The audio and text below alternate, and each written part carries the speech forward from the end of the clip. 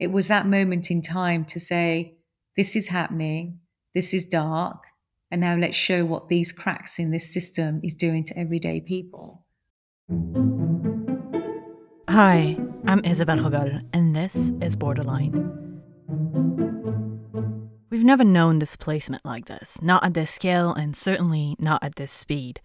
In a month, more than 10 million Ukrainians have been displaced, nearly 4 million of them as international refugees, crossing the border to Poland, to Hungary, to Romania, to Slovakia, to tiny Moldova, the poorest country in Europe, and progressively further west, to Germany, to Italy, to France, and yes, even to the east, to Russia. To the United Kingdom? Well, we don't know how many, very few. The Home Office says about 20,000 visas have been issued, but it says nothing of how many people have been able to actually enter the country. Look, this country has taken in people from Syria, from Afghanistan. We're taking people from Ukraine. It is an uncapped scheme. We're going to disagree politically and all the rest of it, but I'm just had it up to here with people trying to suggest that this country is not generous. That was Michael Gove a couple of weeks ago in Parliament. And fed up as he may be, the truth is that the UK has not been generous, not by a long shot, and it did not start with Ukraine. When the war started, the British government's first instinct was to keep refugees at bay. Priti Patel, the Home Office, offered only extremely restrictive routes for Ukrainian family members of British citizens to reach the country and no one else. That was a political miscalculation. The Ukrainian cause is popular with British people like it is everywhere else in Europe. Outrage eventually led to action, and the government set up a slightly more generous route, taking it away from Priti Patel and handing it to Michael Gove, the Secretary of State for Levelling Up Housing and Communities. And it is communities, precisely, not the British state, who must figure out how to support Ukrainians. Every refugee must find a British resident to sponsor the visa and welcome them into their home. How? Well, some are family and friends, and most are strangers who hook up on social media or via refugee organizations. The opportunity for abuse and trafficking is obvious. The risk of foisting traumatized adults and children onto well-meaning but unprepared hosts is as well. Add a language barrier and a cumbersome administrative process requiring documents left behind in a war zone and weeks of waiting, and you'll understand why so few have made it here and why refugee advocates are up in arms. To understand the UK government's instinct to do as little as possible, to push away refugees, to make it as difficult as possible for Ukrainians or indeed anyone else to join these shores, to understand this habit of designing complex bespoke visa scheme for every crisis, they did the same with Afghanistan, when international refugee conventions are right there, signed and ratified by the UK and designed for these exact emergency situations, you have to grasp the fundamental philosophy, the guiding principle behind the UK's handling of immigrants and asylum seekers, and that's hostility. My guest today is well placed to give us that context. Sonita Gale is a filmmaker, the director and executive producer of Hostile, a new documentary on the UK's immigration system and the hostile environment, which I really do recommend you see to understand what's happening here. Sonita Gale goes back into 20th century archives and up into the depth of the pandemic to show how hostility to immigrants is weaved through British immigration policy and history. The film is maddening, but it is essential. I started, as always, by asking Sonita to tell me a little bit about who she is and what home means to her.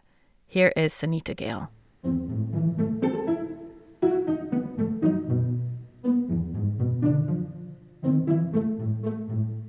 My childhood home is the West Midlands. It's a little place called Bilston.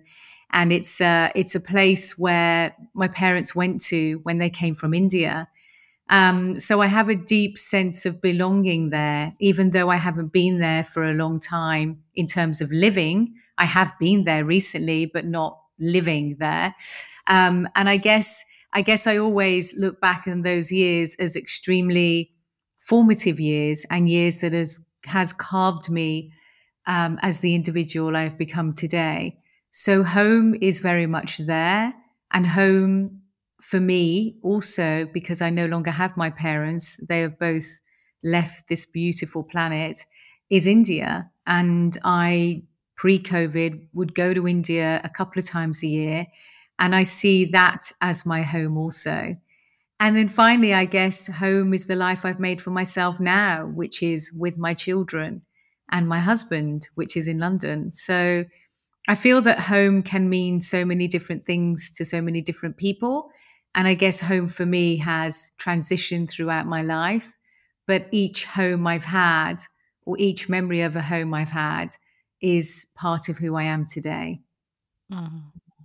And is it that sense of multiple homes that brought you to the topic that your professional life is focused on, at least right now, of doing this film about immigrant communities?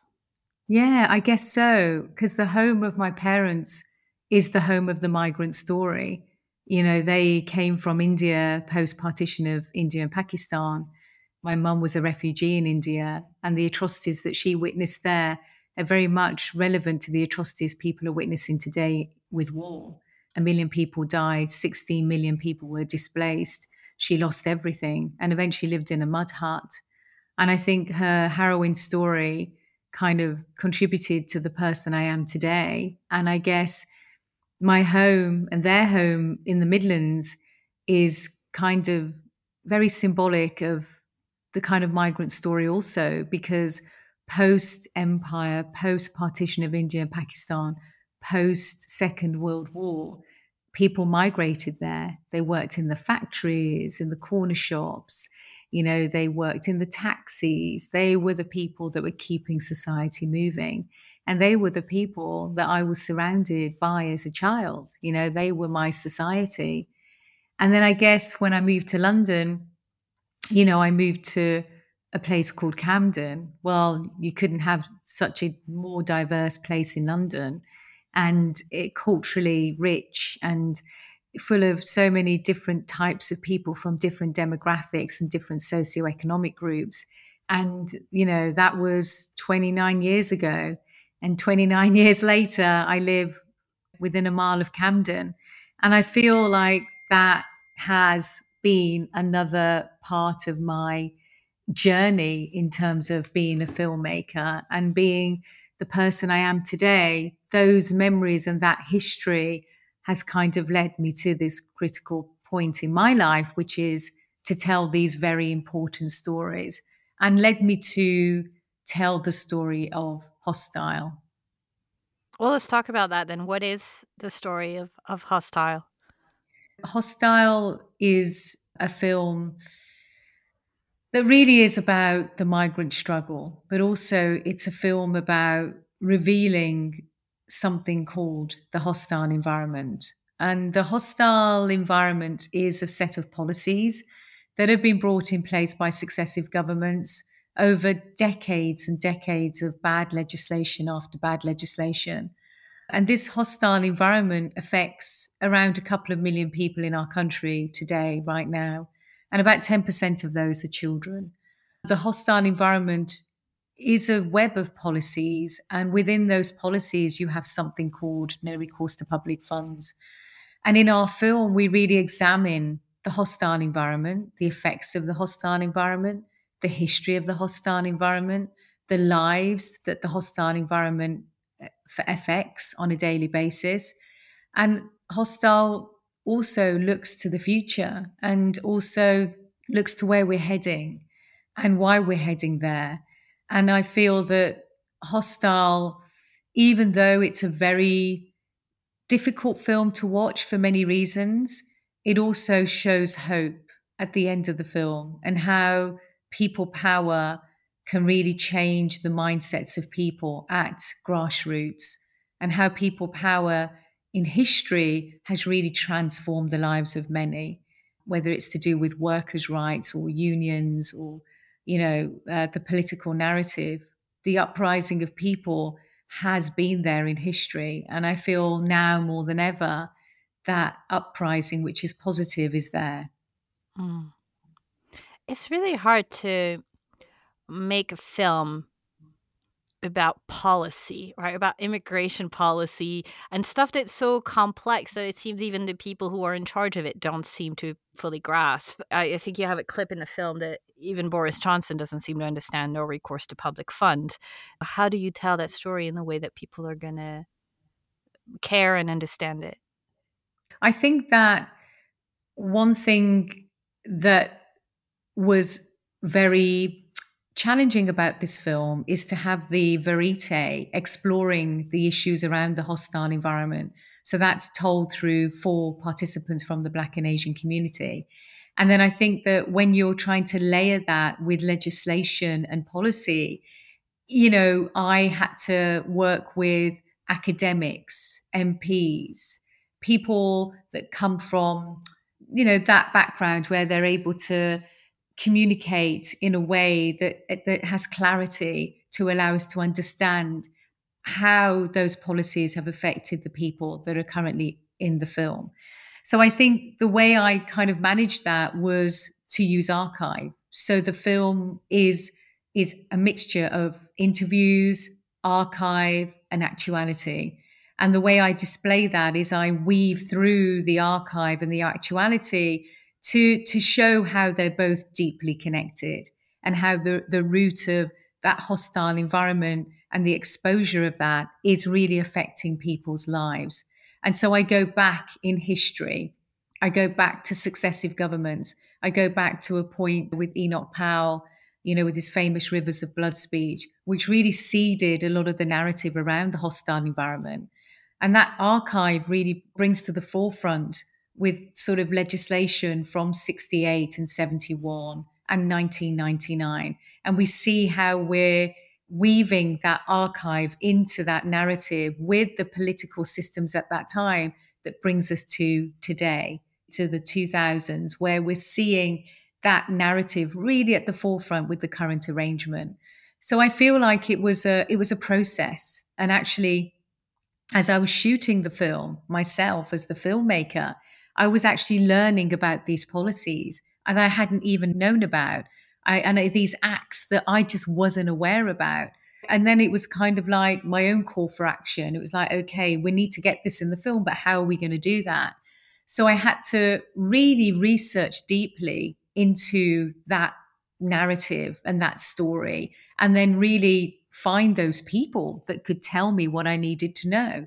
So it was really the authors and the academics, the lecturers, the MPs, the people on the ground, the policymakers, the policy changers that gave us that information, which allowed me to explore those topics with such clarity in the film. And I guess myself personally, I'm not an academic person. I don't come from a highly academic background. So I wanted to place it in the film in a way that it was clear, it had clarity, it had meaning, and it was approachable. And it allowed audiences from different demographics, different backgrounds to understand what was happening. And so that was my ambition as a filmmaker. And I hope I achieved that. Mm-hmm. And another way that I mean, one very potent way that you're getting that message across as well is with human stories and characters who just have incredible stories to tell. I don't know if you have, I know it's hard to pick favorites, but maybe one or two that you want to highlight that were particularly meaningful. Yeah, I mean, I guess, it's tough, right? Because all of them are meaningful, and I think that, I mean, maybe I can just briefly say that every participant in this film is meaningful and going through different experiences, but all interlinked by the hostile environment. I guess with Anthony Bryan, who was subject to the Windrush scandal, 2017, to know 5 decades later, after being here, coming here, during the time when the NHS was forming, and then to be told 5 decades later that you are not British, that you shouldn't be here, and that we have no information about you because your landing cards were destroyed accidentally by the Home Office.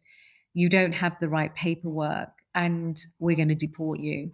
And in fact, detaining him at that point and deporting him, trying to deport him, was pretty harrowing for him. And, I think his story kind of was the seat of the film, really. The kind of Windrush scandal brought all of this hostile environment to the forefront. I think until 2017, people didn't really realize the scale of the crisis. And that really did bring that narrative to the forefront. So I think Anthony's story is a particularly important one because it links everything and it connects all of the dots. And I think that his story is so kind of relevant now because the compensation scheme, it hasn't worked. People are sitting in limbo. He's got, maybe 20% of the compensation that he should have received. A lot of people have been deported. A lot of people are here but not working and suffering from depression. And I think the Windrush scandal is critical because it shows that scandals like that can happen over and over and over again because they can get away with it. And they got away with it. They haven't compensated. And then you have the Farouk story, the so-called highly skilled migrants that were brought here like Anthony to fulfill roles. And now look what's happening to Farouk. He consistently is trying to get his visa and settle here as an indefinite leave to remain and struggling. And then you think about the students and think, well, they are the future Antonys and Farouks.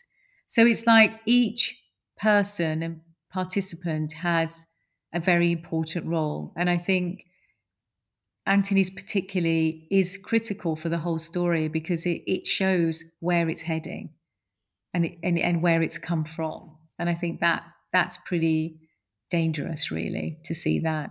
You mentioned earlier that you were learning, right, as you were making the film. I've certainly been learning as I've been hosting this podcast. And still, I'm an immigrant here, and you're the daughter of immigrants. I often worry that these stories kind of only reach us and people who are, politically sort of affiliated or sensitized to these issues, but that the vast majority of the population that doesn't have these stories in their immediate circle, it kind of passes them by because it's so complex. So I wonder, how do you get everyone else in a way to care about these stories and to understand these stories? Yeah, I mean, I guess my cinema tours help that. I've been all across the country now. I've been to as far as Liverpool. I'm going up to Scotland. I've been invited to go to Wales, to Ireland. So I think it's the it's the raising the awareness within communities that don't necessarily have the opportunity to see a film like this. So I think the cinema tour has been extremely beneficial for that. And a lot of people have been shocked, angry, upset. That feeling of, oh, we didn't know this was happening and now it's happening. We're going to try and do something and try and help.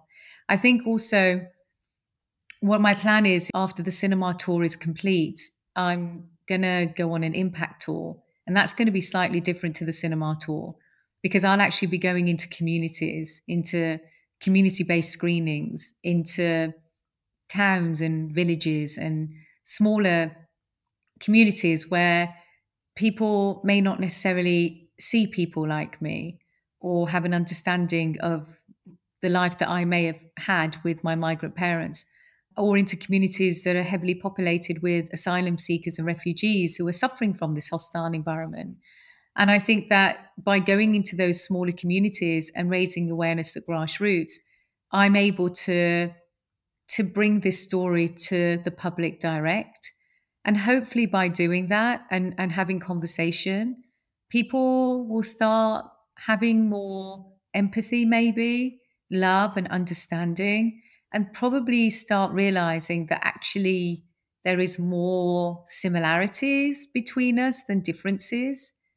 For my film, I'm trying to kind of promote that actually, I grew up with Black and brown migrant communities, but I also grew up with white working class communities. And we had far more in common that set us apart, and our fight, our struggle, we had the same struggles, the same day to day issues, whether it was to do with income or whether it was to do with feeling powerless or speechless or not having the right access and the right ability to get to where you needed to get to. And I think all of these restrictions that are placed on lives, they're very similar. So I think for me, going into those working class communities is going to be really important for me and for the film. And I'm really excited about that. I'm going back to my own community, which was pro Brexit. Can you believe it? Some of those towns in the Midlands is extremely white and working class, but I'm familiar with them because I grew up around them. So for me, it will be fine as a filmmaker doing that. And I'm also going into environments like Hartlepool, and environments like that also pro Brexit and struggling right now with a lot of poverty. And I think it's going to be important to have this film there so that people have greater understanding that actually those migrant communities that are targeted by this hostile environment may be feeling the way I'm feeling right now. So that's what I'm doing. That will happen around May, June. I've got like about 40 to 50 impact screenings lined up. So I'm super excited about that. Wow, that's a lot of screenings. Your film is filmed during the pandemic, right? And is centered a lot on the experiences of lockdown and the way that communities kind of bend it together. And that showed also these experiences that everyone had, migrant or not, certainly made worse under the hostile environment. Absolutely. I think the pandemic showed cracks in our system, and they showed the inequality, deep rooted inequality, and it showed the pain and the suffering. It exacerbated all of that and brought it right to the foreground, whether it's to do with workers' rights, whether it's to do with pay, whether it's to do with domestic abuse and violence, whether it's to do with the hostile environment, whether it's to do with scapegoating, institutional racism. All of these things manifested and came to the forefront with the pandemic. Food poverty, it was all there. And when we saw it, we were like, what is going on? We realized at that point that actually this has all been happening under the radar, you know, in the shadows. And I think what the pandemic did, it thrusted all of those inconsistencies and inequalities to the forefront. And as a filmmaker, I was like everyone locked into our houses with our immediate family. And I had time to deeply reflect and think, Sunita, where have you been the last 20 years?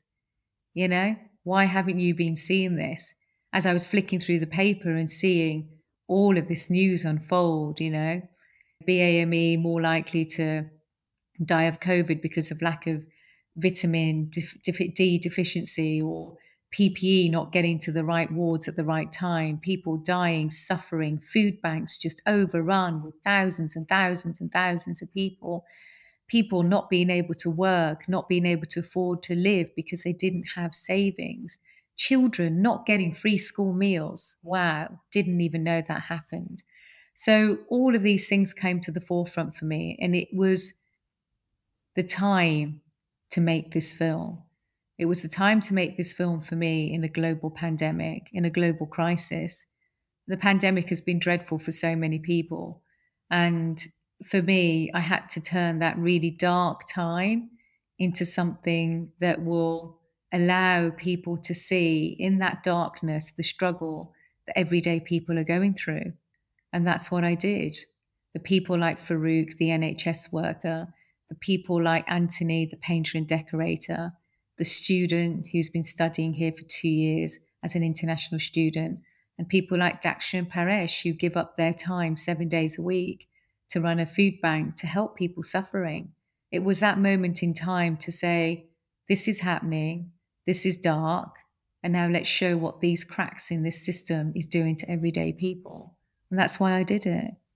Yeah, that couple that runs the community kitchen, that was a punch to the gut to see a community come together, see people just do everything they possibly could to just simply make sure people had food. And we're talking about, what, the fifth or sixth richest country in the world, and being forced to stop because they were just not getting any support. And that moment when they read the letter, and I think she got an MBE, right, for services, but still had to close the community kitchen because no government support. Absolutely. And I think that when they got that Points of Light letter and that recognition, and when we were filming that, there was a moment in the filming when we thought, right, she's going to get the kitchen. This is going to turn everything around. She's going to send that out to all the councillors, the local MPs, which she did. She's going to have meetings. She's going to get this kitchen. She's going to stay here or she's going to get another one. She'll get the funding. And as that doesn't happen, as we display in the film, and it closes, and then later, a few months later, she gets a MBE. I think Daksha is very grateful for the MBE, but I think she would have been really grateful if she had got the kitchen and maintained her commitment to helping the thousands of people a week that she's helping. I think anybody that runs a food bank and everybody I've met has said to me that they don't want to be doing what they're doing, that actually there shouldn't be a need for this, the reliance on donations to feed people in our country.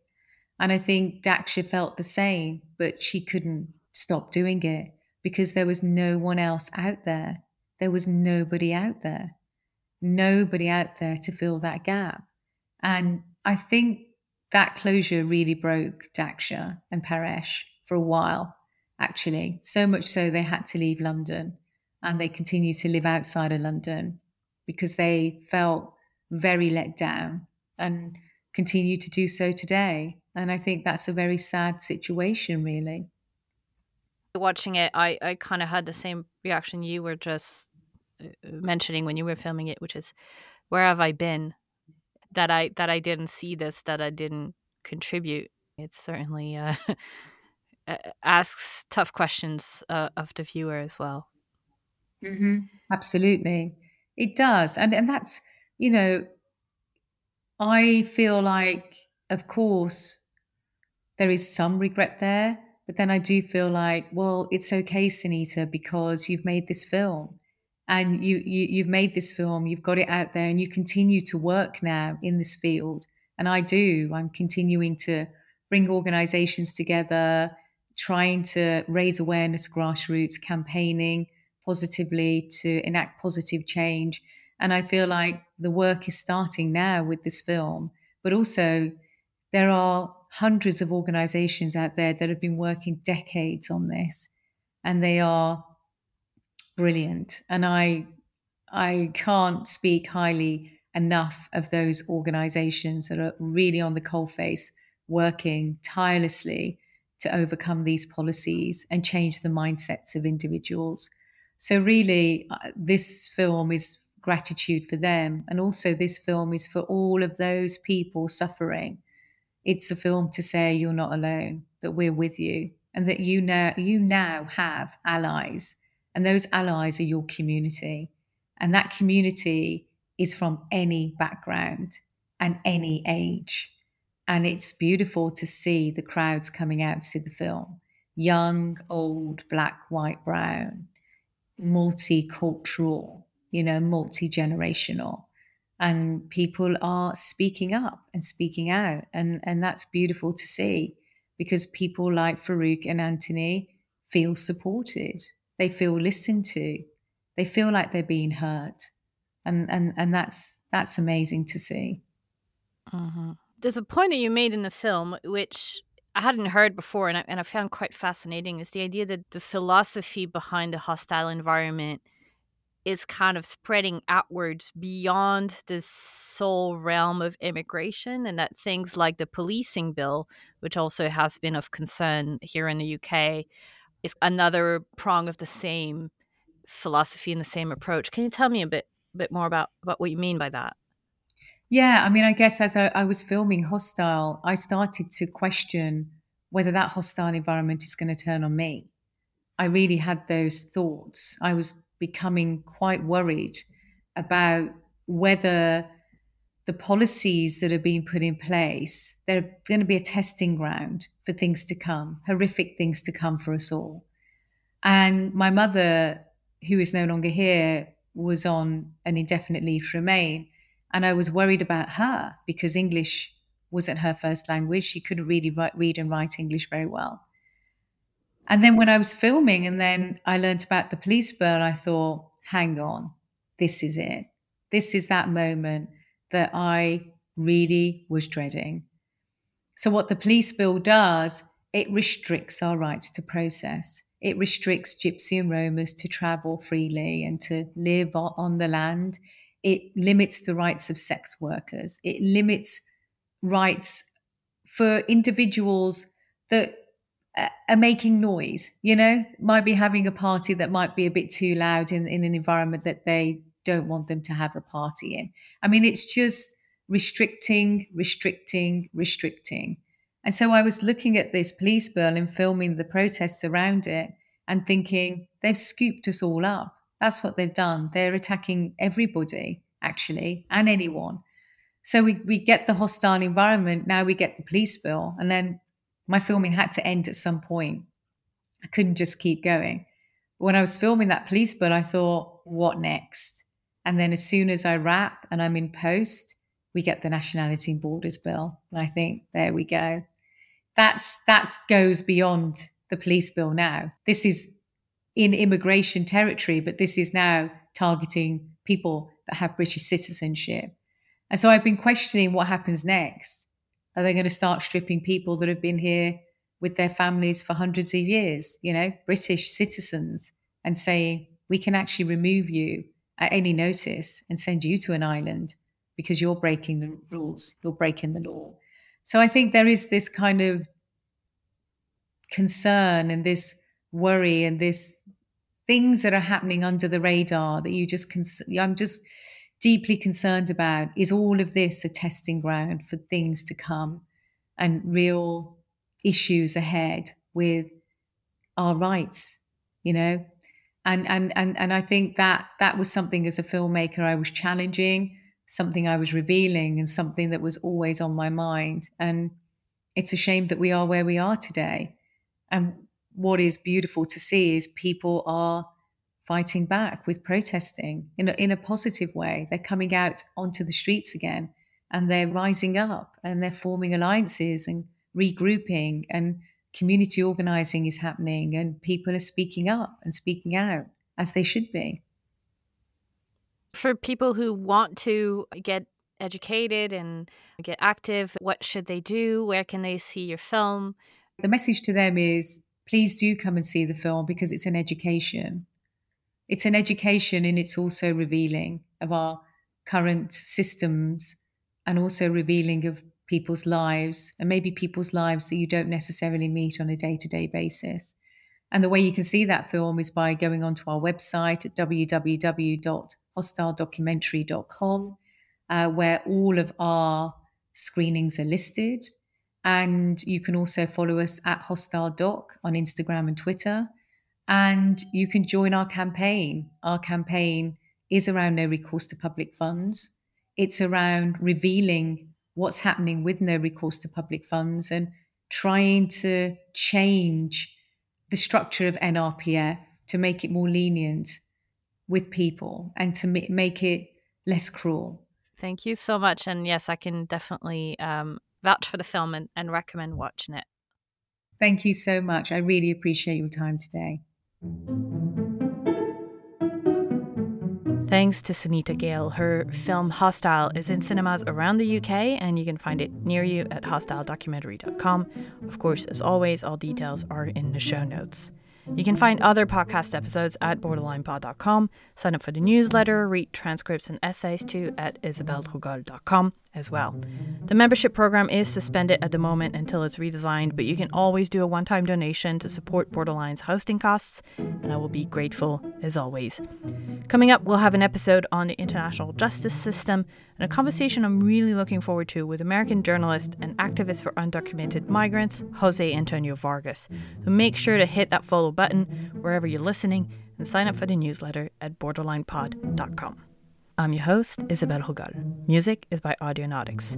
Borderline is a one-lane bridge production, and I will talk to you very soon.